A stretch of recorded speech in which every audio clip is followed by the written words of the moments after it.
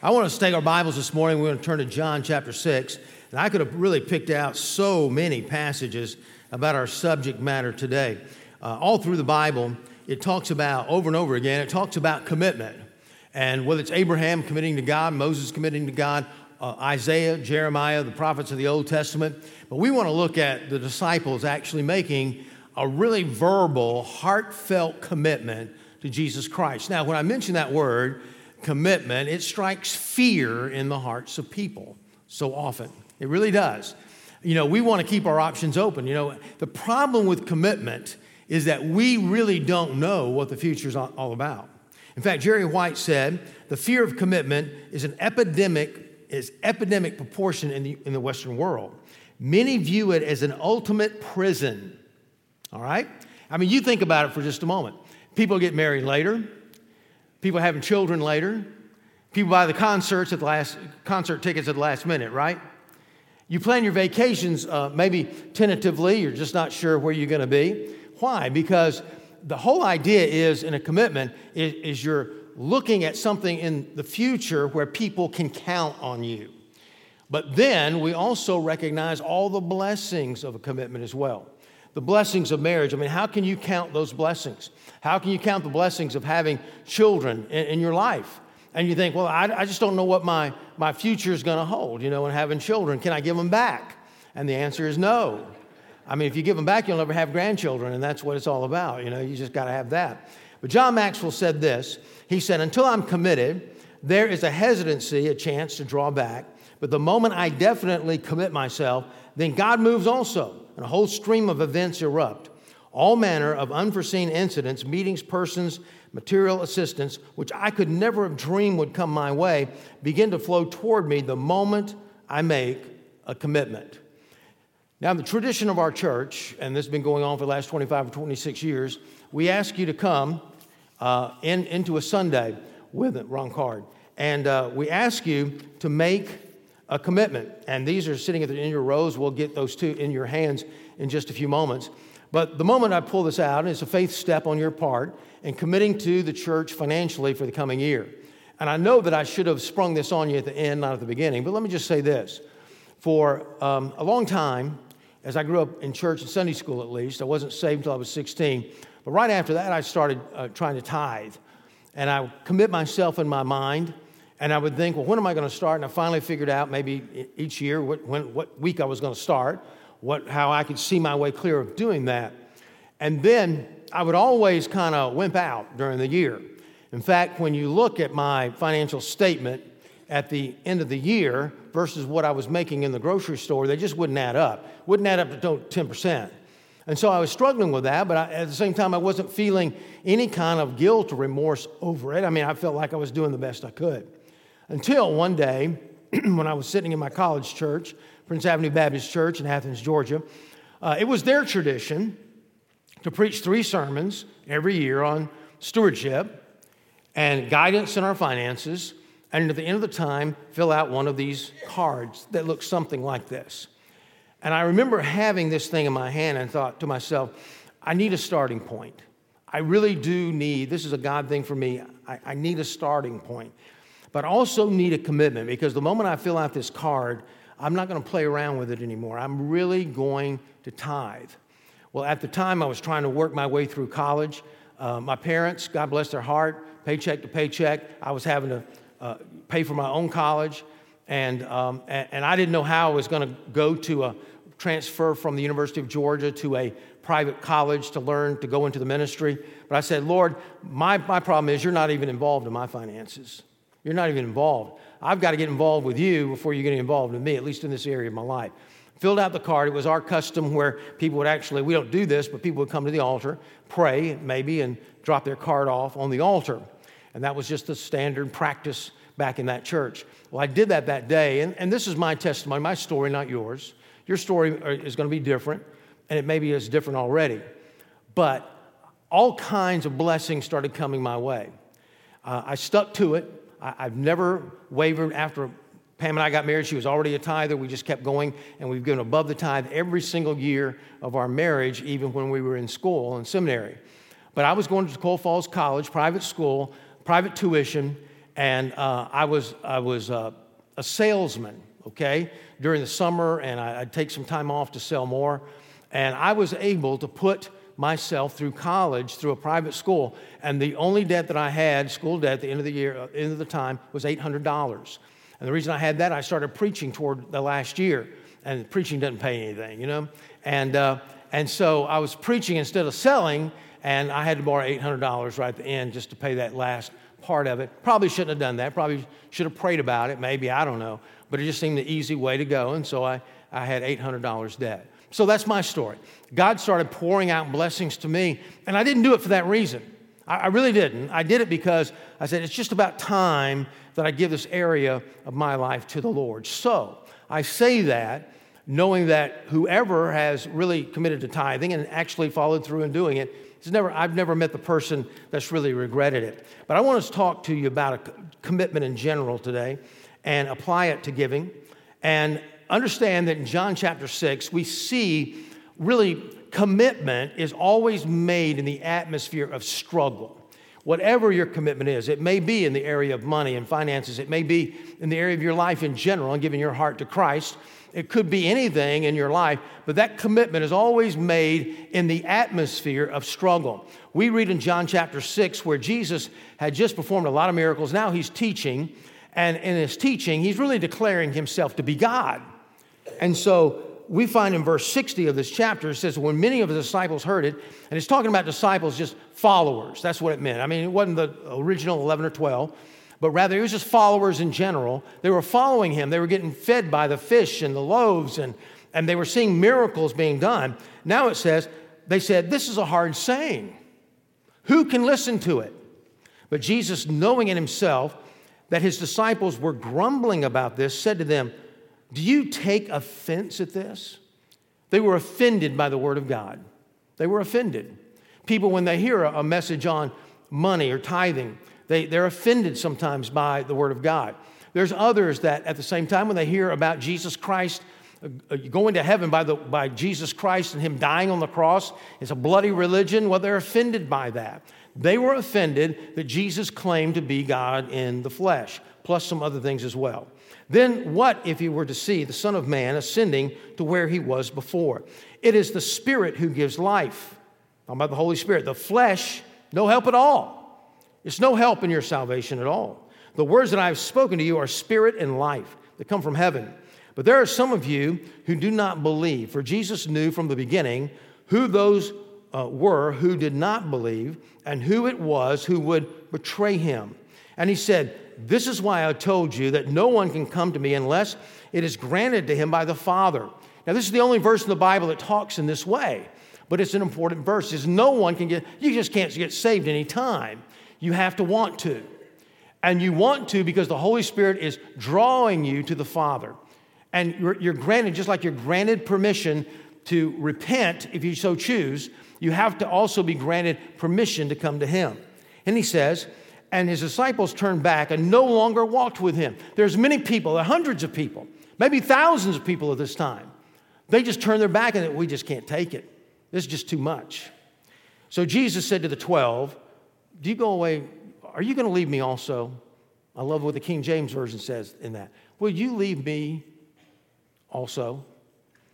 And Simon Peter answered for the group, Lord, to whom shall we go? You have the words of eternal life. And we have believed and have come to know that you are the Holy One of God. Man, what a scripture. What a commitment that they've made. Now, I want to look at three things in this passage and some other verses in the Bible as well this morning very quickly. I want to look at the what, I want to look at the who, and I want to look at the when. What are you going to commit to? We're going to review a little bit from last week. Who are you really committing to? And then when do you do it? Let's look at it. What about the what? Well, Peter and the disciples remembered the miracles, the teachings, the love, the great attitude that Jesus had, the lifestyle and the heart. And they looked at all this, and who else has the words of eternal life?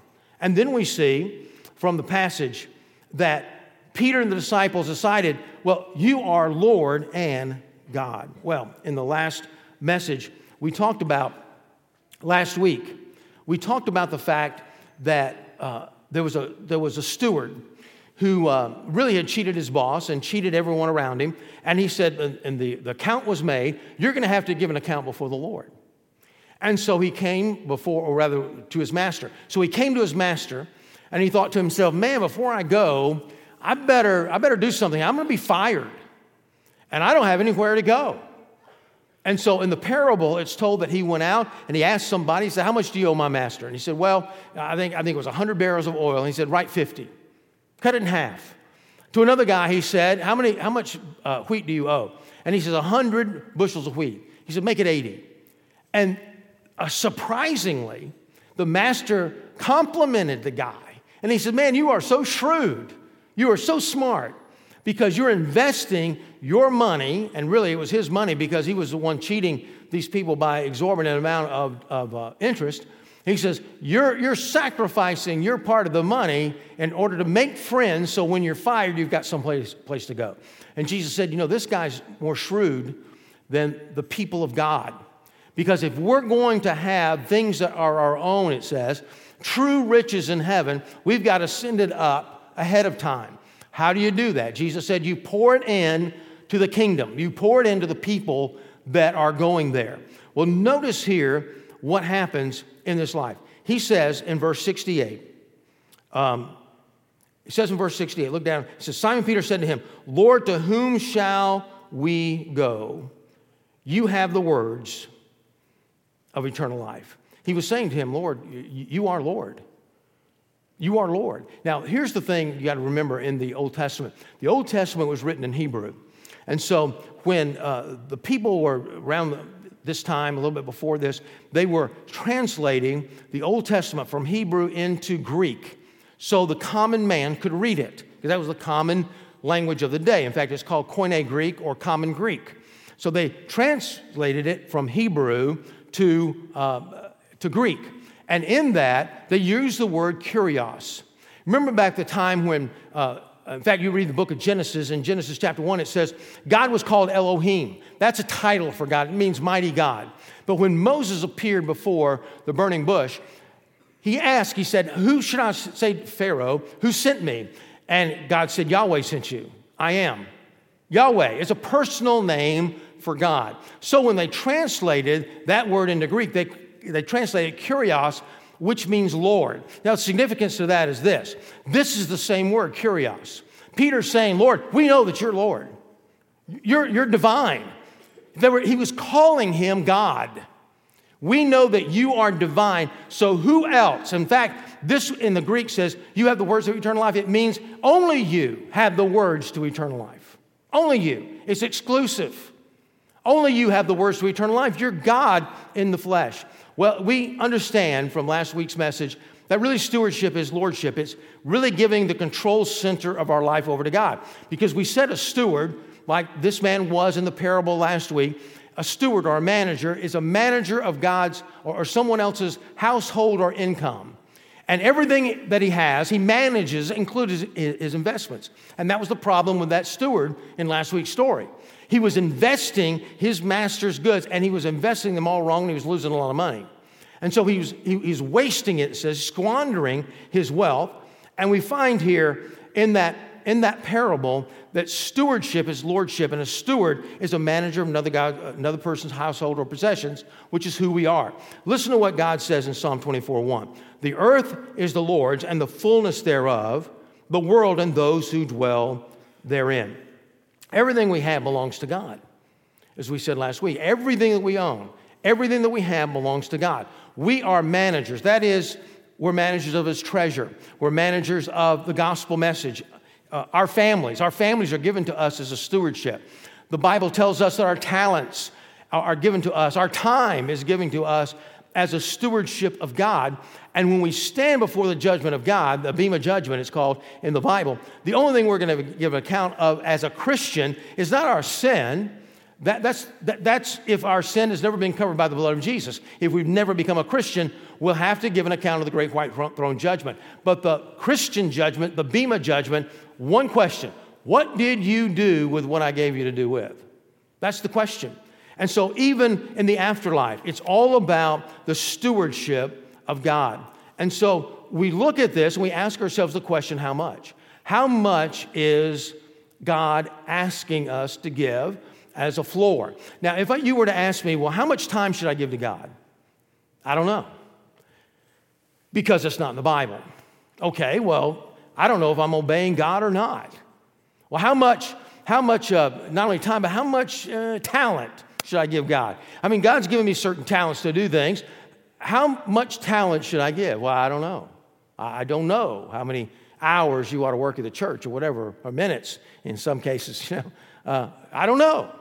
You say, well, how do I know that I'm obedient to God? Well, Pastor, how much should I give? Well, God tells us. He does tell us the bottom line of obedience to the Lord, and it was founded way back in the Old Testament. It was created at the time of Abraham, back in the book of Genesis. It was incorporated into the law, and then at the end of the Old Testament, it talks about it really more than any other time, maybe in the Old Testament. In the book of Malachi, about 450 years before John the Baptist would come on the scene in the New Testament, and then Jesus after that, we find the nation of Israel being prosperous, much like America is today, Western world, prosperous, everything was going great, everything is wonderful. But God says, look, I've got something against you. You have my favor right now. They wouldn't soon after that, but you have my favor now. You have my blessing in your life now, but you're giving me the leftovers of your life. You know, the sheep that you're supposed to sacrifice to me, they're supposed to be perfect, pus in the eyes, diseased wool. Oh, we can't use this, and we're going to burn it anyway as a sacrifice. We'll just give it to God.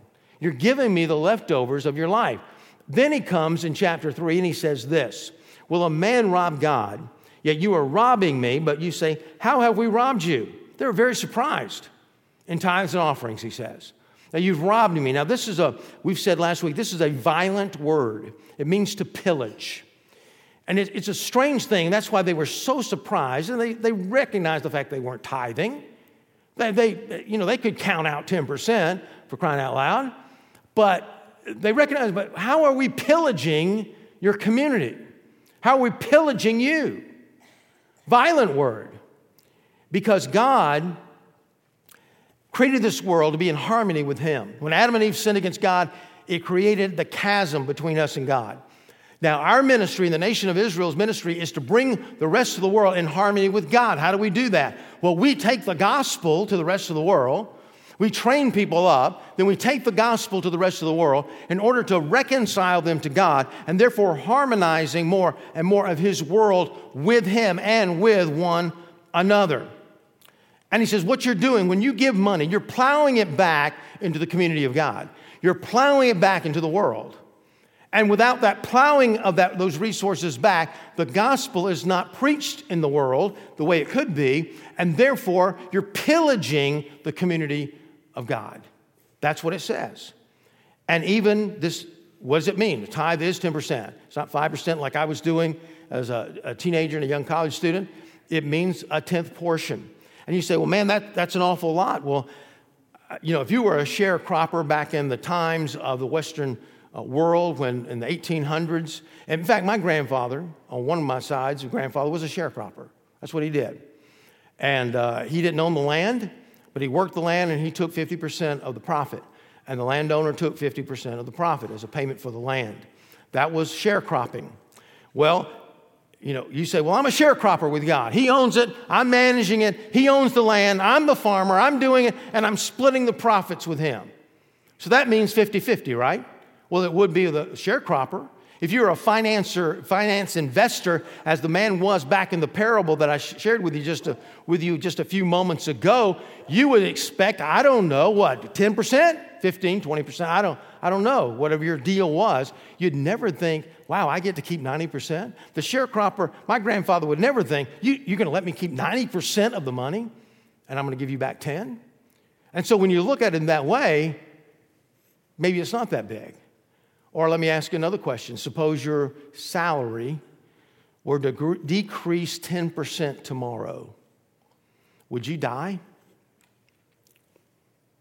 No. And so when we're looking at it, we're thinking, okay, God, what can I do to plow it back into the community? In the New Testament, tithing's not mentioned much.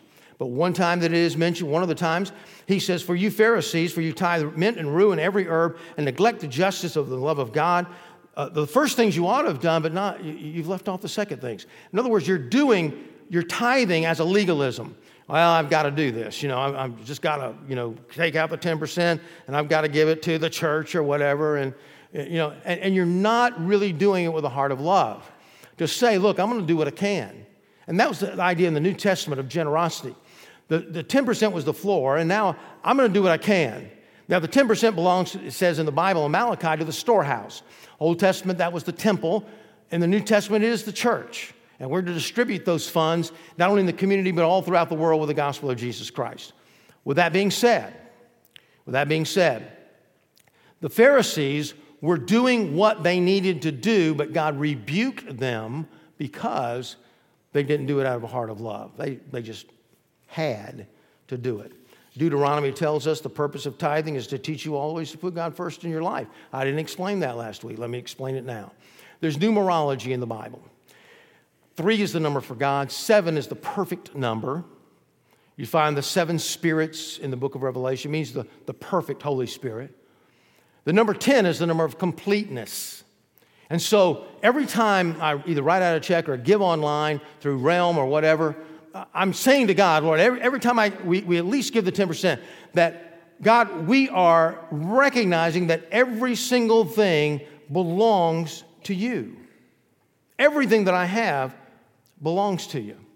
And what is that for? To plow back in the community. What are we doing with that? Well, our mission statement says it all about teaching people to love and know and trust and follow Jesus. You say, well, look, what I see in the budget, we're spending a lot of money right here on ourselves. Why are we doing that?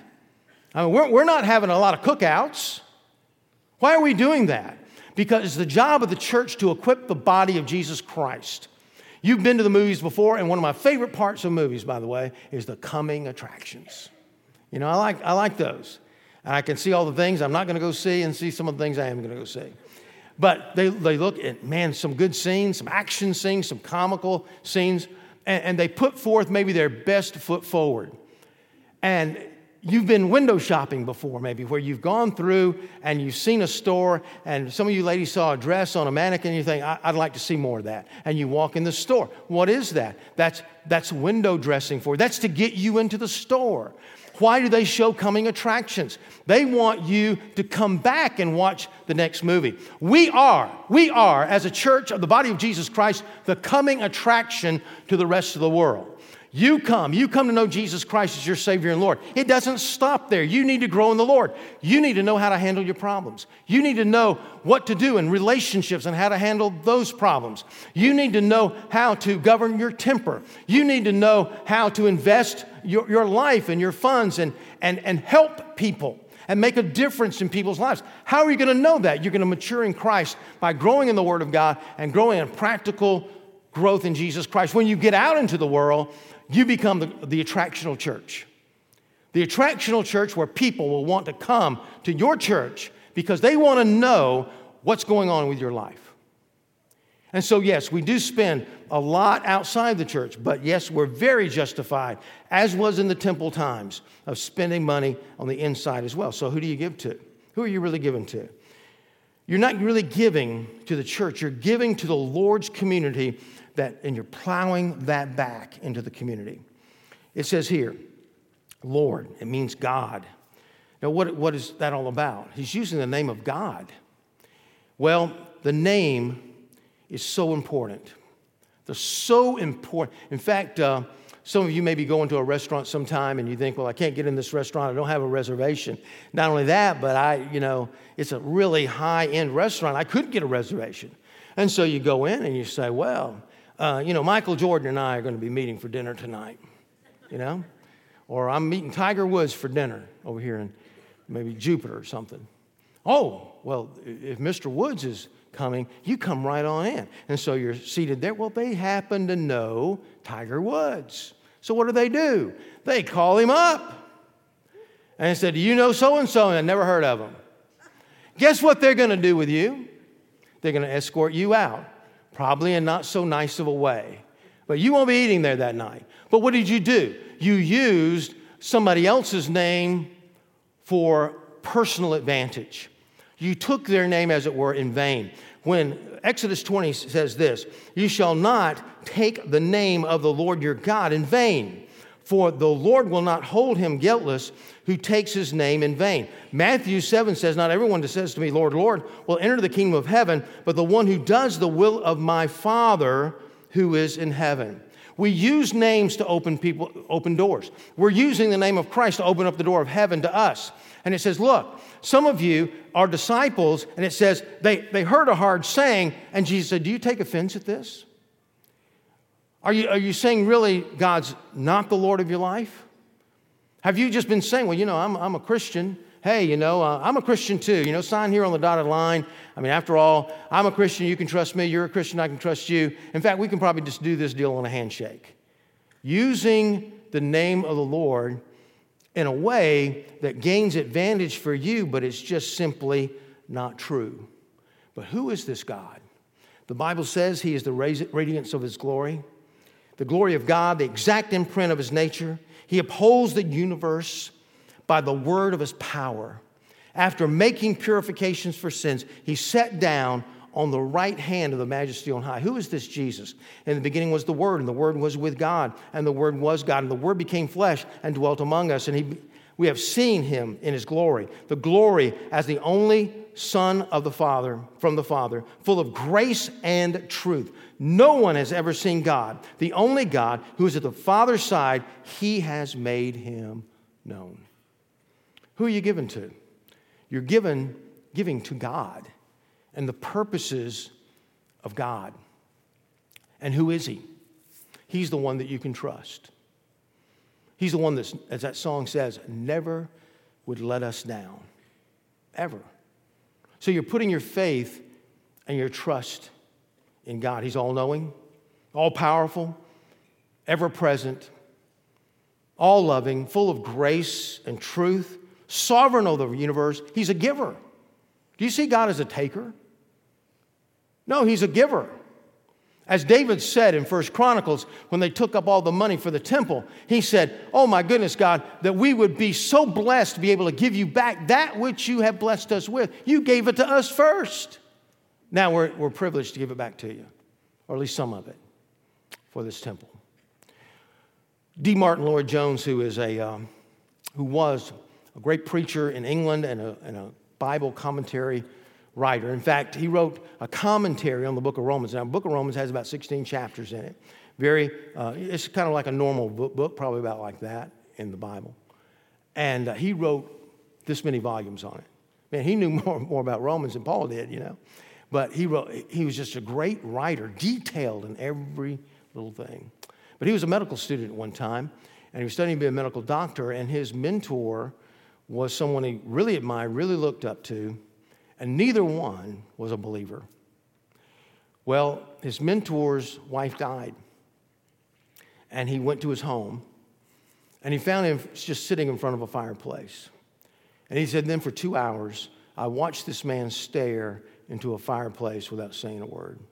And he said, then I realized the futility of everything that man does under the sun. And because of that, he gave his heart and life to Jesus Christ. Why? Because he wanted something that really counted. Here's the thing. Something's on the throne of your life. And that's what we're still talking about, isn't it? Who's on the throne of your life? D. Martin Lloyd-Jones says, well, medicine was. No, or myself was. But I took that off and I put Jesus on the throne. The point is, something's on the throne. And it could be money. It could be you're taking offense to money. It could be that you're not going to commit to serving God on a regular basis because you don't know what you want to do next week. That lack of commitment. I don't know what the future holds, but here's the thing. Peter didn't either. But he knew who held the future. He didn't know that one day he would be martyred for his faith. He didn't know that Jesus would die on the cross. In fact, he didn't know he'd be resurrected on the third day. He didn't know the day of Pentecost would come where he would be filled with the Holy Spirit of God. He didn't know that he, along with 10 other guys, would probably be the most influential people ever to live on the face of the earth. He didn't know any of that. He just said, hey, look, where else will we go? You are God. So where else will we go? You have the words to eternal life. And as we look at this, we understand that God is well able to get involved in our finances, involved in our time, involved in our talents, involved in anything. And we get favor with God.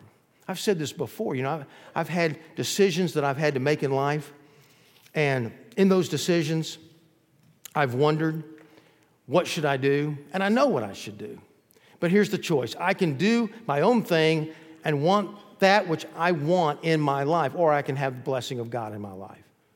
But sometimes you can't have both. Sometimes you have to make that decision.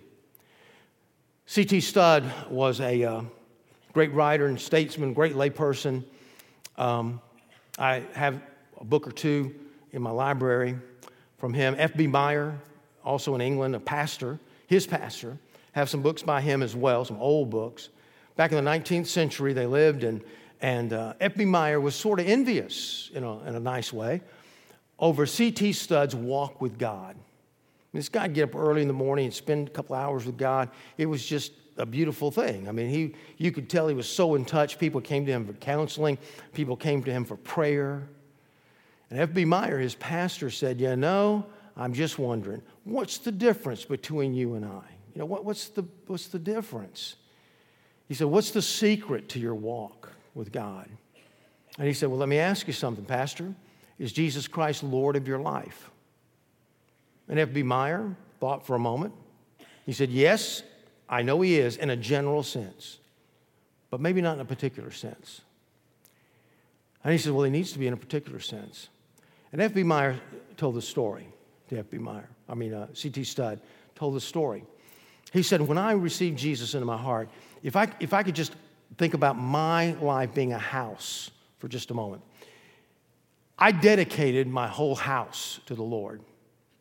He became master of my house in a general sense. But then he needed to become my Lord in a particular sense, in those particular rooms. He said, I walk in the living room and everything's cleaned up, everything's great, it's very comfortable at my salvation. But then God says, now I want you to go to this closet and I want you to open up that room in your life. He said, no, God. I said, no, God, not that room. It's not a clean room. You don't want to know. I don't even want to face what's in that room. But he moved on his heart. And he kept pulling on his heart. And he said, finally, I opened up that door. I pulled it open, and God began to clean out everything in that room of my life.